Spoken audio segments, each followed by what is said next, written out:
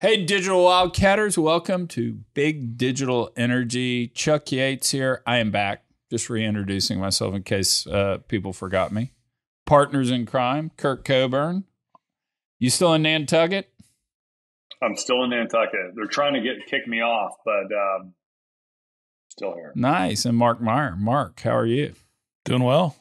So what are we going to talk about today? What did I miss since I've been in Europe 4 out of the last 5 weeks?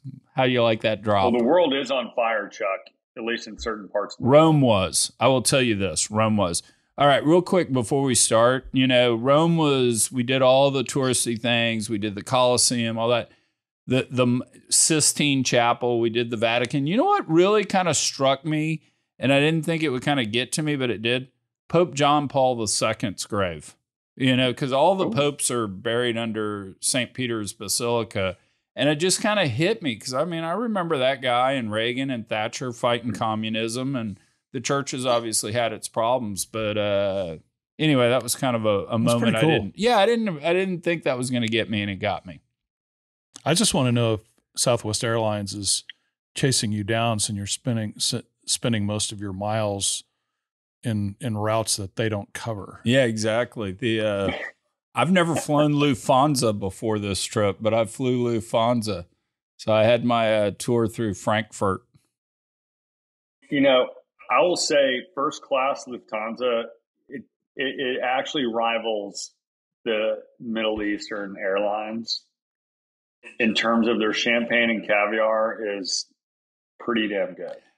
I agree with you. It did. The Kelly, my baby. And by the way, you didn't buy first class. They saw, oh shit, it's Chuck Yates, and they said, right this way, sir. Is that correct? No. Daughter Kelly came to me and said, Daddy, can we fly first class? Here's why we need to do it, because she had an athletic injury or some sort, and Daddy fell for it. But it was great. I flew real first class on KLM, Lufthansa, Singapore, Malaysia, etc. a long time ago. Singapore's still top of my list. Yeah. At least back in the day. I don't know how much has changed. It's been a while since real first class has been available. Yeah, it was stunning. No, the champagne was good, and you're right. I don't think I got caviar, but it was pretty good. So, all right. So I think let's make it punchy. Yeah, exactly. Let's make it punchy. I was lectured on that in Sardinia, but we'll leave that aside. So when I left, the rig count was down slightly, week over week. The trailing 4 weeks, it was down. Whatever. Did I miss anything? No, it's last week. It was a continuation of the same. You had horizontals down 5. 4 of those were in the Permian. That's 30 over the last 4 weeks. Publics continue to lead the way down, sticking to their capital discipline guns. You had so far a fairly uneventful, and we're just getting into the meat of energy earnings. Although you had the majors last week, which were, generally kind of neutral to constructive to okay. It's hard to beat a 2022 comp, right? So the numbers were down on a year-over-year basis, but generally pretty well received. Underneath all that, you've had a growing story of tightening fundamentals against a backdrop of, somewhat solid to constructive inventory numbers. There's still a lot of noise around things like adjustment factors, but what we've seen here recently is the IEA came out last week and they made demand up a pretty substantial amount, almost 1 million barrels a day, 973,000 barrels a day. On top of that, the adjustment factor, the week-to-week adjustment factor, which is the fudge factor, rose to a record of 2.4 million barrels a day. Again, a lot of analysts saying we're still suspect about data quality, et cetera. Jack McClendon had a good reply to Javier Blas's tweet on the adjustment factor saying, how can they publish the data given the fudge factor is slightly less than Kuwait's production? Well, when I used to go out and fundraise and talk to investors, they would always ask, where are we, kind of supply demand. And I go, man, I am great telling you what happened 9 months ago. I can do that. But, look, at any given moment, we just don't ever know. Well, and, demand sides come more into focus because of the adjustments, the upward adjustments. Goldman was out either late yesterday or today with a revision to 2023 demand. All that translates into a supply-demand deficit of 1.8 million barrels a day for the second half of this year. That's 600,000 barrels a day in 2024. So, directionally, things are starting to show up. Remember, we've been talking about the show me aspect of the fundamentals. Clearly, the equities responded. The XOP was up 11% or is up 11% or and change this month. So Kirk, I'm gonna put you on the spot. Do we get $80 oil to 110 in like 30 days when the market gets slapped? Are we going to keep slogging around? What happens? Well, here's what I want to ask. I'm not going to redirect and go to Mark because I'm curious. One of the headlines that came out of the earnings is that the Exxon and Chevron combined are holding on to about $14 billion of additional profits. And they've signaled that they're going to shop for deals. So I always think it's a little funny when you don't necessarily meet expectations and it's sort of like, earnings announcements are like so-so. But you tell people that, hey, but in the future, we're about to spend a lot of cash and it's going to be really accretive. As an analyst, what does that say to you? And that's going to be my answer to Chuck. Was that the redirect? That was the redirect. That's the redirect. You're the only analyst here. What does that mean when they're saying, hey, here's our earnings, but hey, we got a lot of cash and we're on the hunt. Yeah, we're looking for deals. Yeah, it's dry powder. I think it addresses somewhat, and I think the interpretation of both what Exxon and Chevron message or signaled was that their enthusiasm for shale hasn't waned. So looking specifically in that direction, and so I think that's I think that continues to be a positive. Does that bolster the notion that we have degrading inventory quality, which is still in a bit of a tug of war of debate, whether that's actually the case? I think for Exxon in particular, that makes more sense than for Chevron, but they're each going to have a competitive response that's ultimately going to be very similar as it relates to shale, in my opinion. And so I think that sets up well for, accelerating deal activity. What's getting going into next year?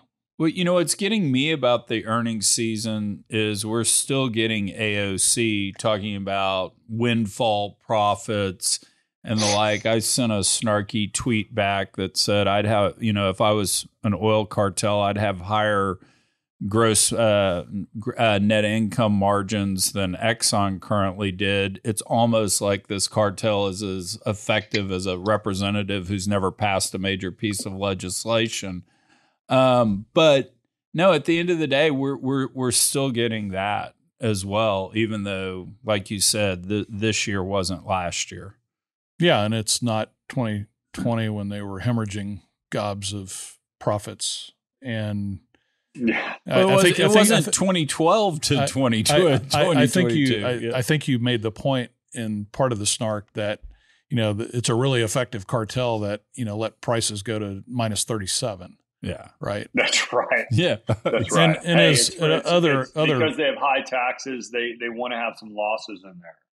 Other analysts, no one ever. You look at kind of the long horizon, the decade leading into the inflection that was coming out of COVID and then in the new extended capital discipline, the sector virtually returned zero over the long haul with a pretty good tailwind of prices. And that was the shale sweepstakes where you're thinking or projecting that somehow field level or half cycle drilling IRRs are going to ultimately manifest as robust full cycle returns on capital employed. And we saw from the numbers that just wasn't the case. Yeah. And so we continue to see an extension of capital discipline and building dry powder for things like what we know is going to be at some point an accelerating consolidation game if asset values and cash flows stay at this level. So let's go. What do you make of this massive EIA demand revision?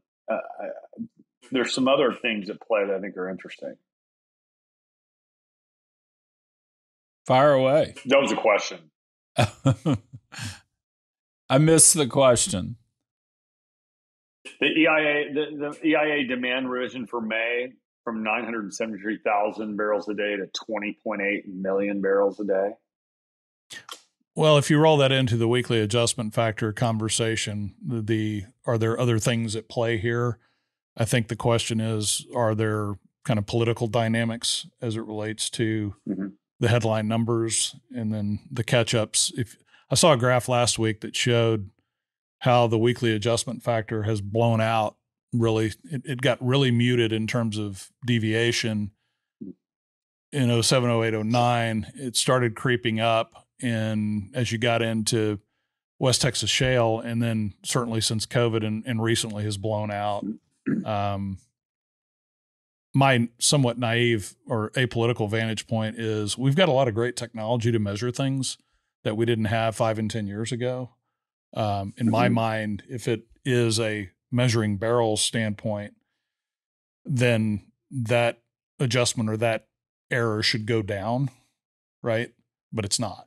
Now, that probably has nothing to do with anything, but just intuitively, that's the way I think about it. We have a lot of real-time measurement capability, a lot of technology, a lot of digital and satellite and other types of data collection.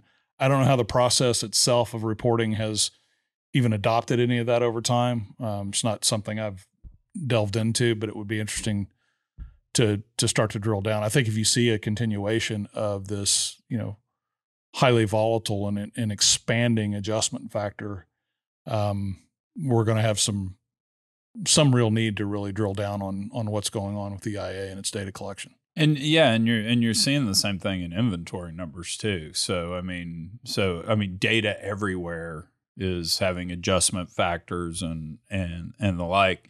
All right, so let's go around the horn real quick to kind of close out this segment. What are we going to see, Kirk? Are we going to see slap in the face, prices go through the moon? Are we going to see continued drudging along, or are we going to see maybe a soft landing? However you want to phrase it, what are we going to see? I mean, I think we're going to see prices continue to rise. I think August is going to be an interesting month to watch as we're about to jump into it tomorrow.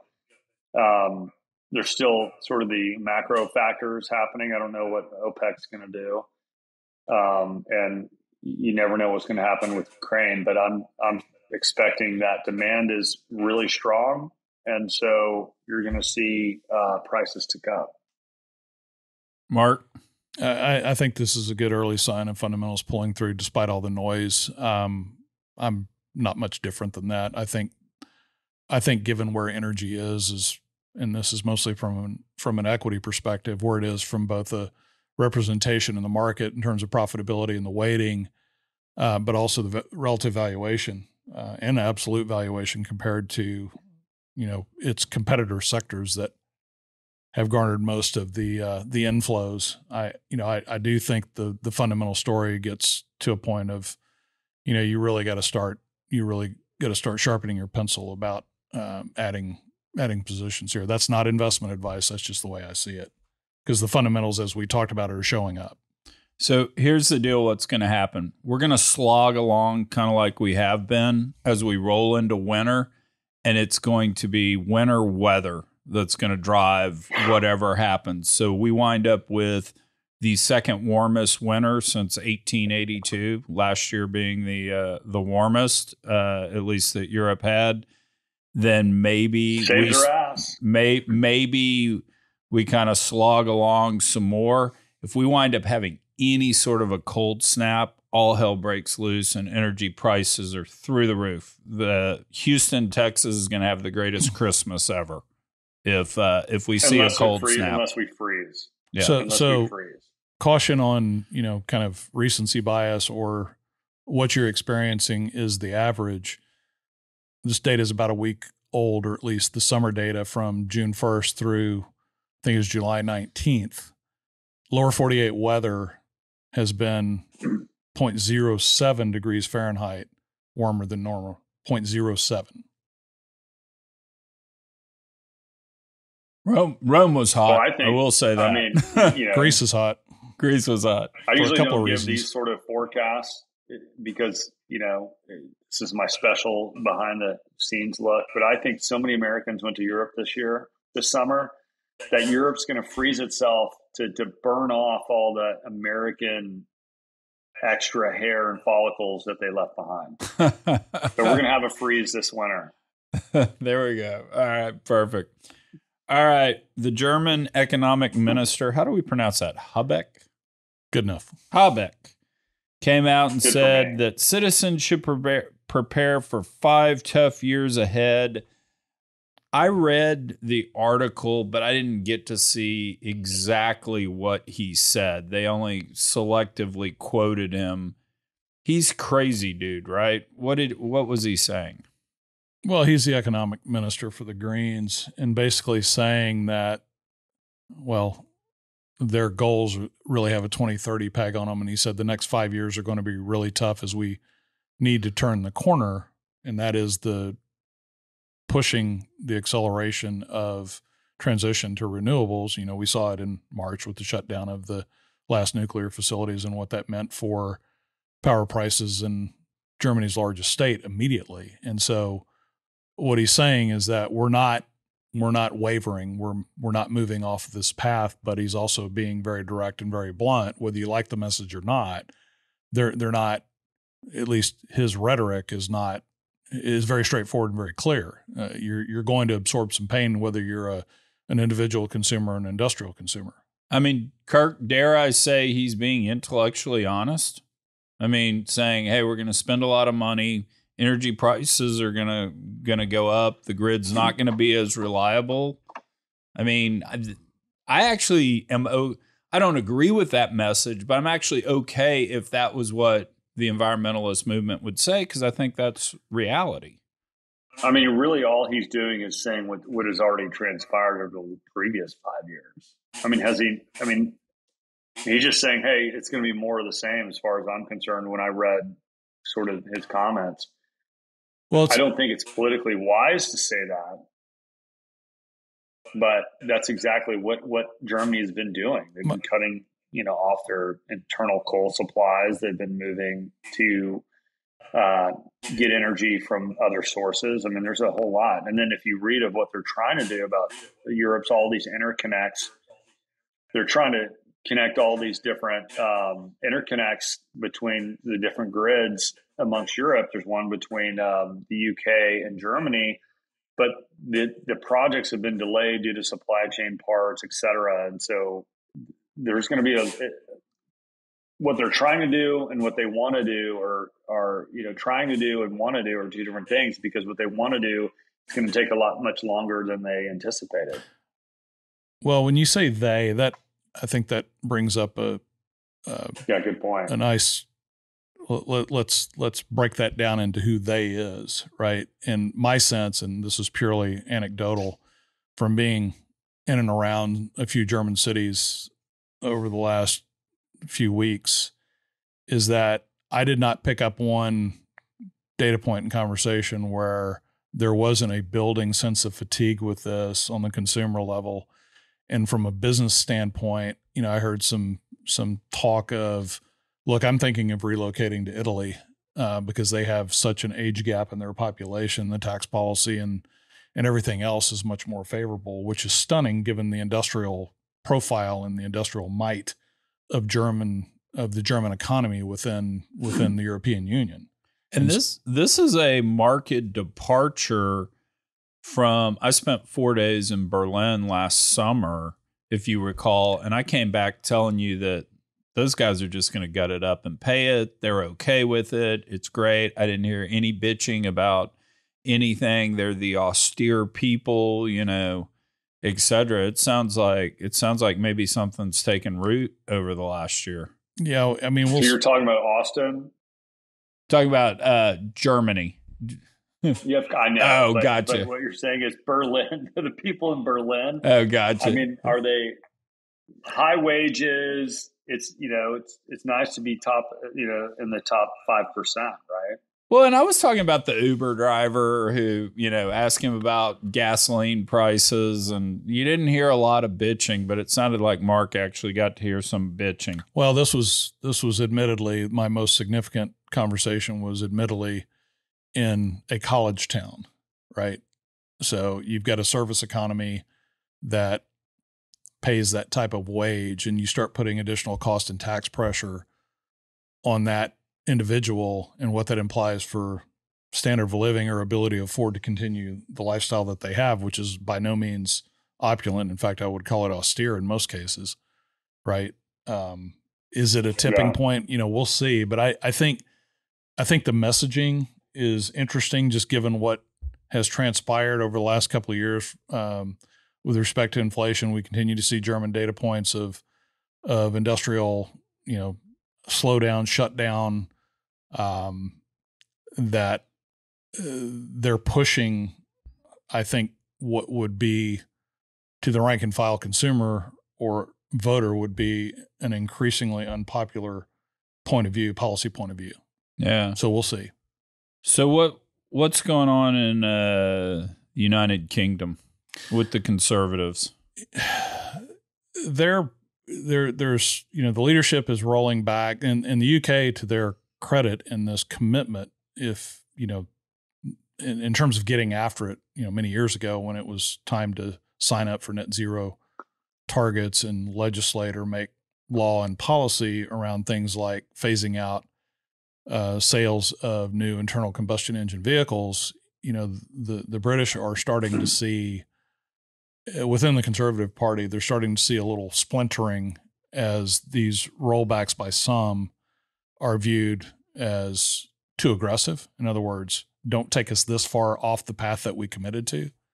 And so I think that wedge potentially starts to grow, and I have no insider familiarity with the British election calendar, but just picked up a couple of pieces that talked about this growing division within the Conservatives. And we've been talking a lot about, there's been a groundswell of pushback, but the commitment to these next generation policies, if you want to call them that, the UK was out front, and now having more of a radical rollback, if you will, is something that's causing dissension within the party. Mm. I mean, I find that interesting because the Conservatives they're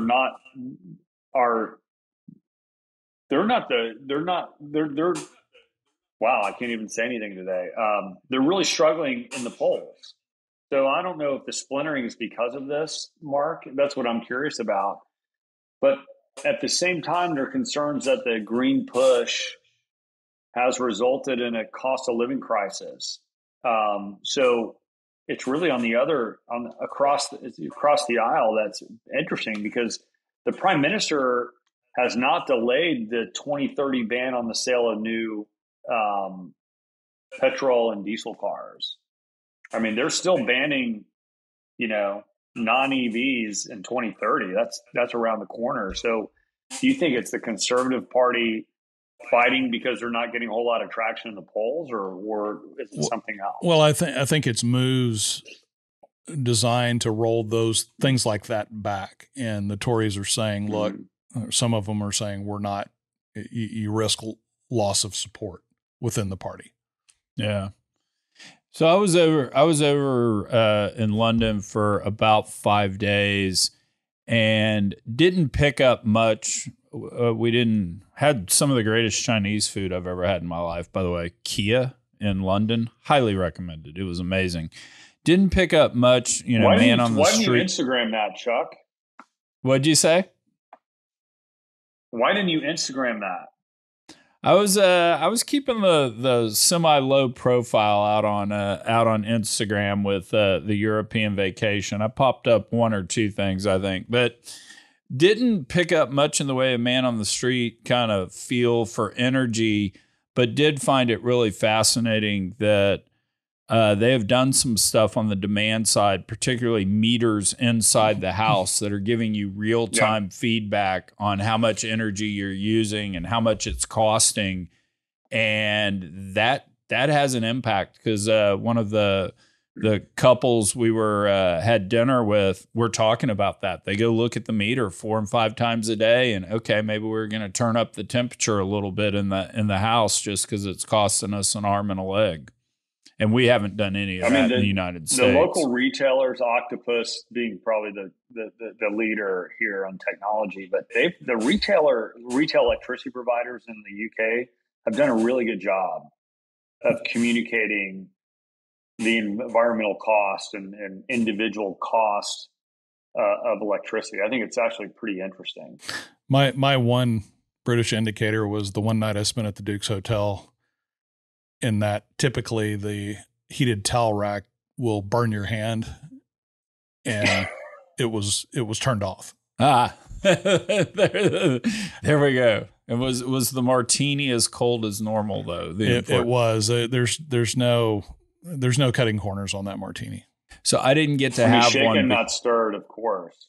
I didn't get to have one because Sunday night the Duke's bar was closed. The night we spent at Duke's, so I still have yet to. You used to be able to walk in, but I made a point of texting ahead and making a reservation. You have to now, supposedly. So I was only there one night and needed to have that experience again. It's been a while. Gotcha. So, all right, let's turn our focus back to the United States. Wind is dead now. Is that what I missed? No, Kurt, you got out front of this on Twitter this weekend, but I think it was triggered by something having to do with Rhode Island. Yeah. I mean, Rhode Island basically canceled the wind project offshore because of the price. Economically, it just doesn't make any sense. They cannot produce, with all the capital and operating costs, they can't produce energy to compete even close with currently what they have. So I tweeted that out, thought it was funny. And then it was you, Mark, that picked up on who sort of replied to that tweet. Orsted's PR guy himself was like, wait a minute, wind's great because of all the government incentives and tariffs, which is kind of funny because that's exactly what you shouldn't say. I would think if you're the largest wind producer in the world, I wouldn't think that you're saying, hey, we're getting paid by the government. That's why it's great. I'm like, that's sort of an oxymoron as far as I'm concerned. But Mark, what you think? Well, this was the second tranche or phase of the quote unquote revolution project, right? This one was called Second Revolution. Right. And so the full filing of Rhode Island Energy is not, I don't think, yet available with the Public Utility Commission. The most interesting thing in there to me was one of the reasons for rejection was this general uncertainty about federal tax subsidies, which kind of flies in the face of all the momentum behind things like the Inflation Reduction Act. I don't, know how directly connected this is, but, and maybe that was, hate to use the term, I don't mean it this way, but maybe it was a bit of a cop-out, right? But it does show you with all of these pressuring factors that, you kind of risk things higher. And so if there's this boatload or this tidal wave of tax incentive coming for offshore wind, why is there now uncertainty that is part of the reason that you decided to reject the proposal? Well, and the dirty little secret of renewables is in a world of 1.5% to 2% interest rates, you can get things built. Right. In a world of 6 to 8% interest rates, when the cost of your debt equals the underlying cost or the underlying returns that your project's going to generate, there's just not any room for the equity there. So I had Robert Smith on the podcast about 2 years ago, and that's what he said. He said, literally, if you wanted to short interest rates, go short all the renewable projects, because second the interest rates rise, boom, that's going to be the deal. Yeah. And then when you see all the capex going way up because of the supply chain issues and just the cost to build and the timelines, your projects are getting a lot more expensive to put in directly, as well as it's going to take longer, and then your operating costs have gone way up because of the interest rates. It's and you put all that in your little formula, and it says there's no way we're going to make money on it. Projects get killed. Yeah. All right. This is, I think, probably the biggest deal of all the things we're going to talk about today. Mark, you threw this article around about banks coming up and trying to deal with carbon footprint and liabilities accrued on the balance sheet and all. Explain what's going on there, because I think this is really a big, huge deal. Well, global banks are trying to come up with an accounting standard for emissions and, reporting your bank's carbon footprint. The big issue, at least in this article, was, look, they've elected to ignore 2/3 and only account for 1/3 in this latest policy iteration. And the argument is, and this is for capital markets activities, not direct lending. The argument is at least from the environmental opposition, is it needs to be 100% because capital markets activity is directly responsible for financing these projects that emit, right? And so the bank. So just to step back, if you're a bank and you're capital markets, you're providing equity to an oil and gas company. Today you're going to get, or the discussion has been, you're responsible for those carbon emissions, right? Because you're actually providing the capital for that company to be able to drill, et cetera, et cetera. This is part of a larger issue, and I would highly recommend, again, I tweeted it out or retweeted it, the podcast that Arjun Murthy did with Representative Crenshaw last week or the week before, talked about the various incredible stock trader, by the way, just letting you know, the various I guess points of political focus in this whole debate, and who's actually a threat or a risk and who's actually just kind of noise and entertainment. And so if you think about, all the focus and debate around the World Economic Forum, what BlackRock and Larry Fink are doing, what the IEA is saying, what the UN's saying, that's all very entertaining part of the debate, was Crenshaw's point. And another adage I had not heard from him, which is, look, Democrats want to win, Republicans want to be entertained. And so they create these bogeymen type of dynamics. And Arjun's point was, look, embedded in things like the Global Financial Alliance for Net Zero, there are real risks to damage and injury here from not having projects financed. As we know, banks have, in some cases, pulled back on their willingness to finance fossil fuel projects.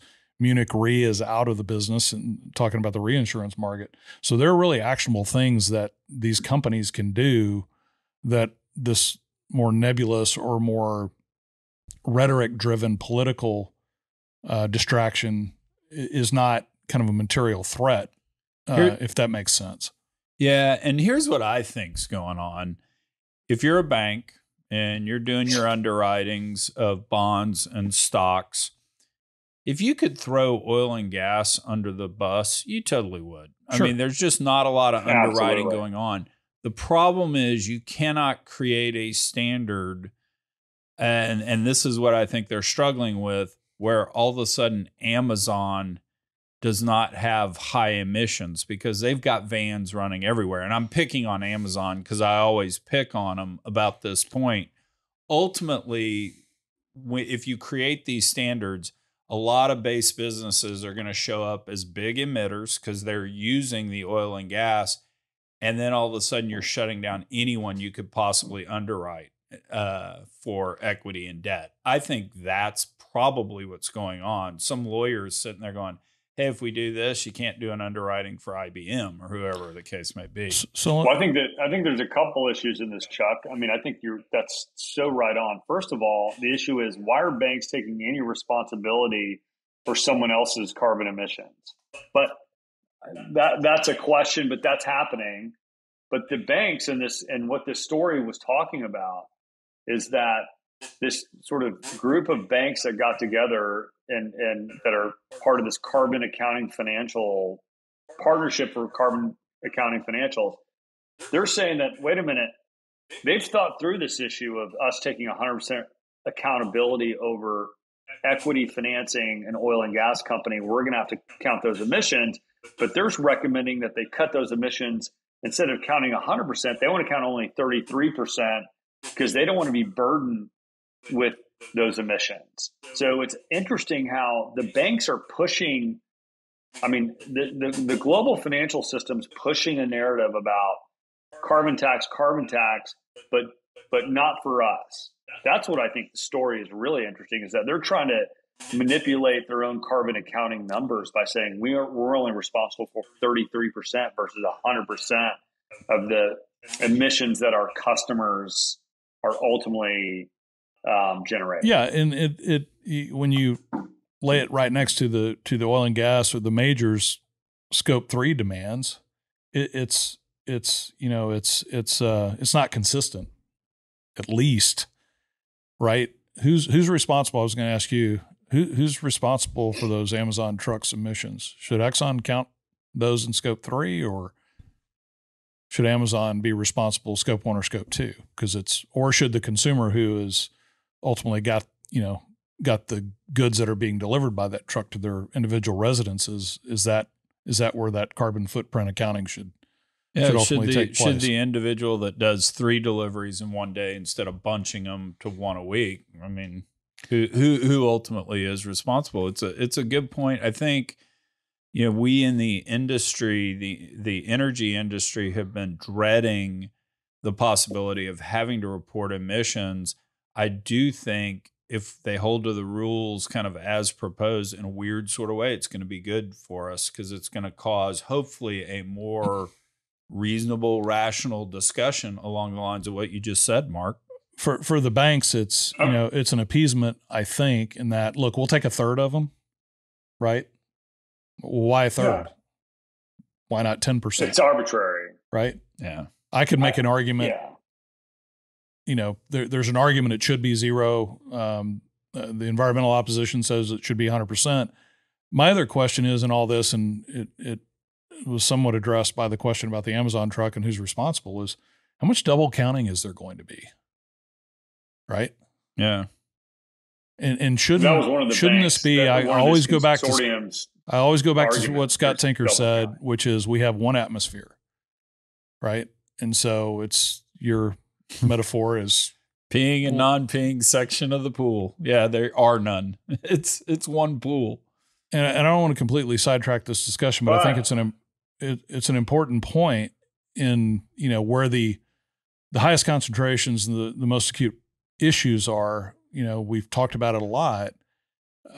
China uses a multiple of the next largest coal emissions polluter globally, and they continue to permit at a pace last year of 2 coal-fired power generation plants a week. And the somewhat naive notion is that we can, and I made it on the energy draft, however many months ago that was, 18 months ago, was that natural gas is a strategic weapon with which the U.S. can play kind of economic offense by and doing right by emissions reduction, because of the case study we have in the lower 40 or in the U.S. replacing coal with natural gas.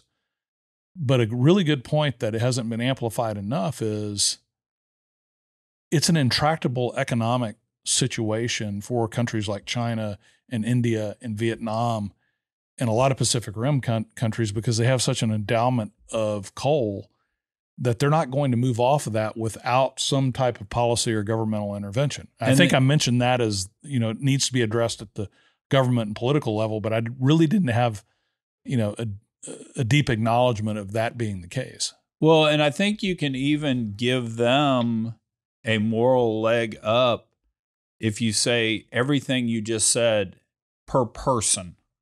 Right. I mean, why should we count, China versus the United States?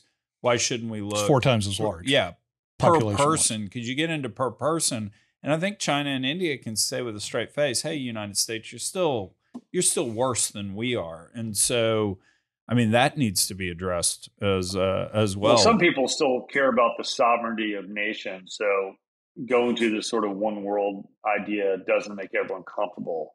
But I do think, going back to the double counting situation about the Partnership for Carbon Accounting Financials, who cares about double counting? If I'm the one that's administering or collecting the fees, the taxes based on carbon tax, based on emissions, if I'm in the middle of it, I'll tax everybody, even if I'm quintuple taxing. So I think there's something interesting going on with the banks driving this initiative. They're saying, hey, we believe in this initiative, but we don't ourselves want to be held accountable for 100%. But we're sure hell bent on making sure someone is held accountable, because we want to collect the money and we want to contribute as being part of the system that actually governs this. Yeah, and they want to get, to me, is what I'm trying to figure out. Holly brought an extra tinfoil hat up to Nantucket, and I love it. I'm right there with you. Woo! One world order. Let's go. There will always be something to unpack on this particular line of discussion. Yes. So, all right, my soapbox. This weekend I was sitting there. This is good, Chuck. Colin sent me a text and just said, I really hate this shit.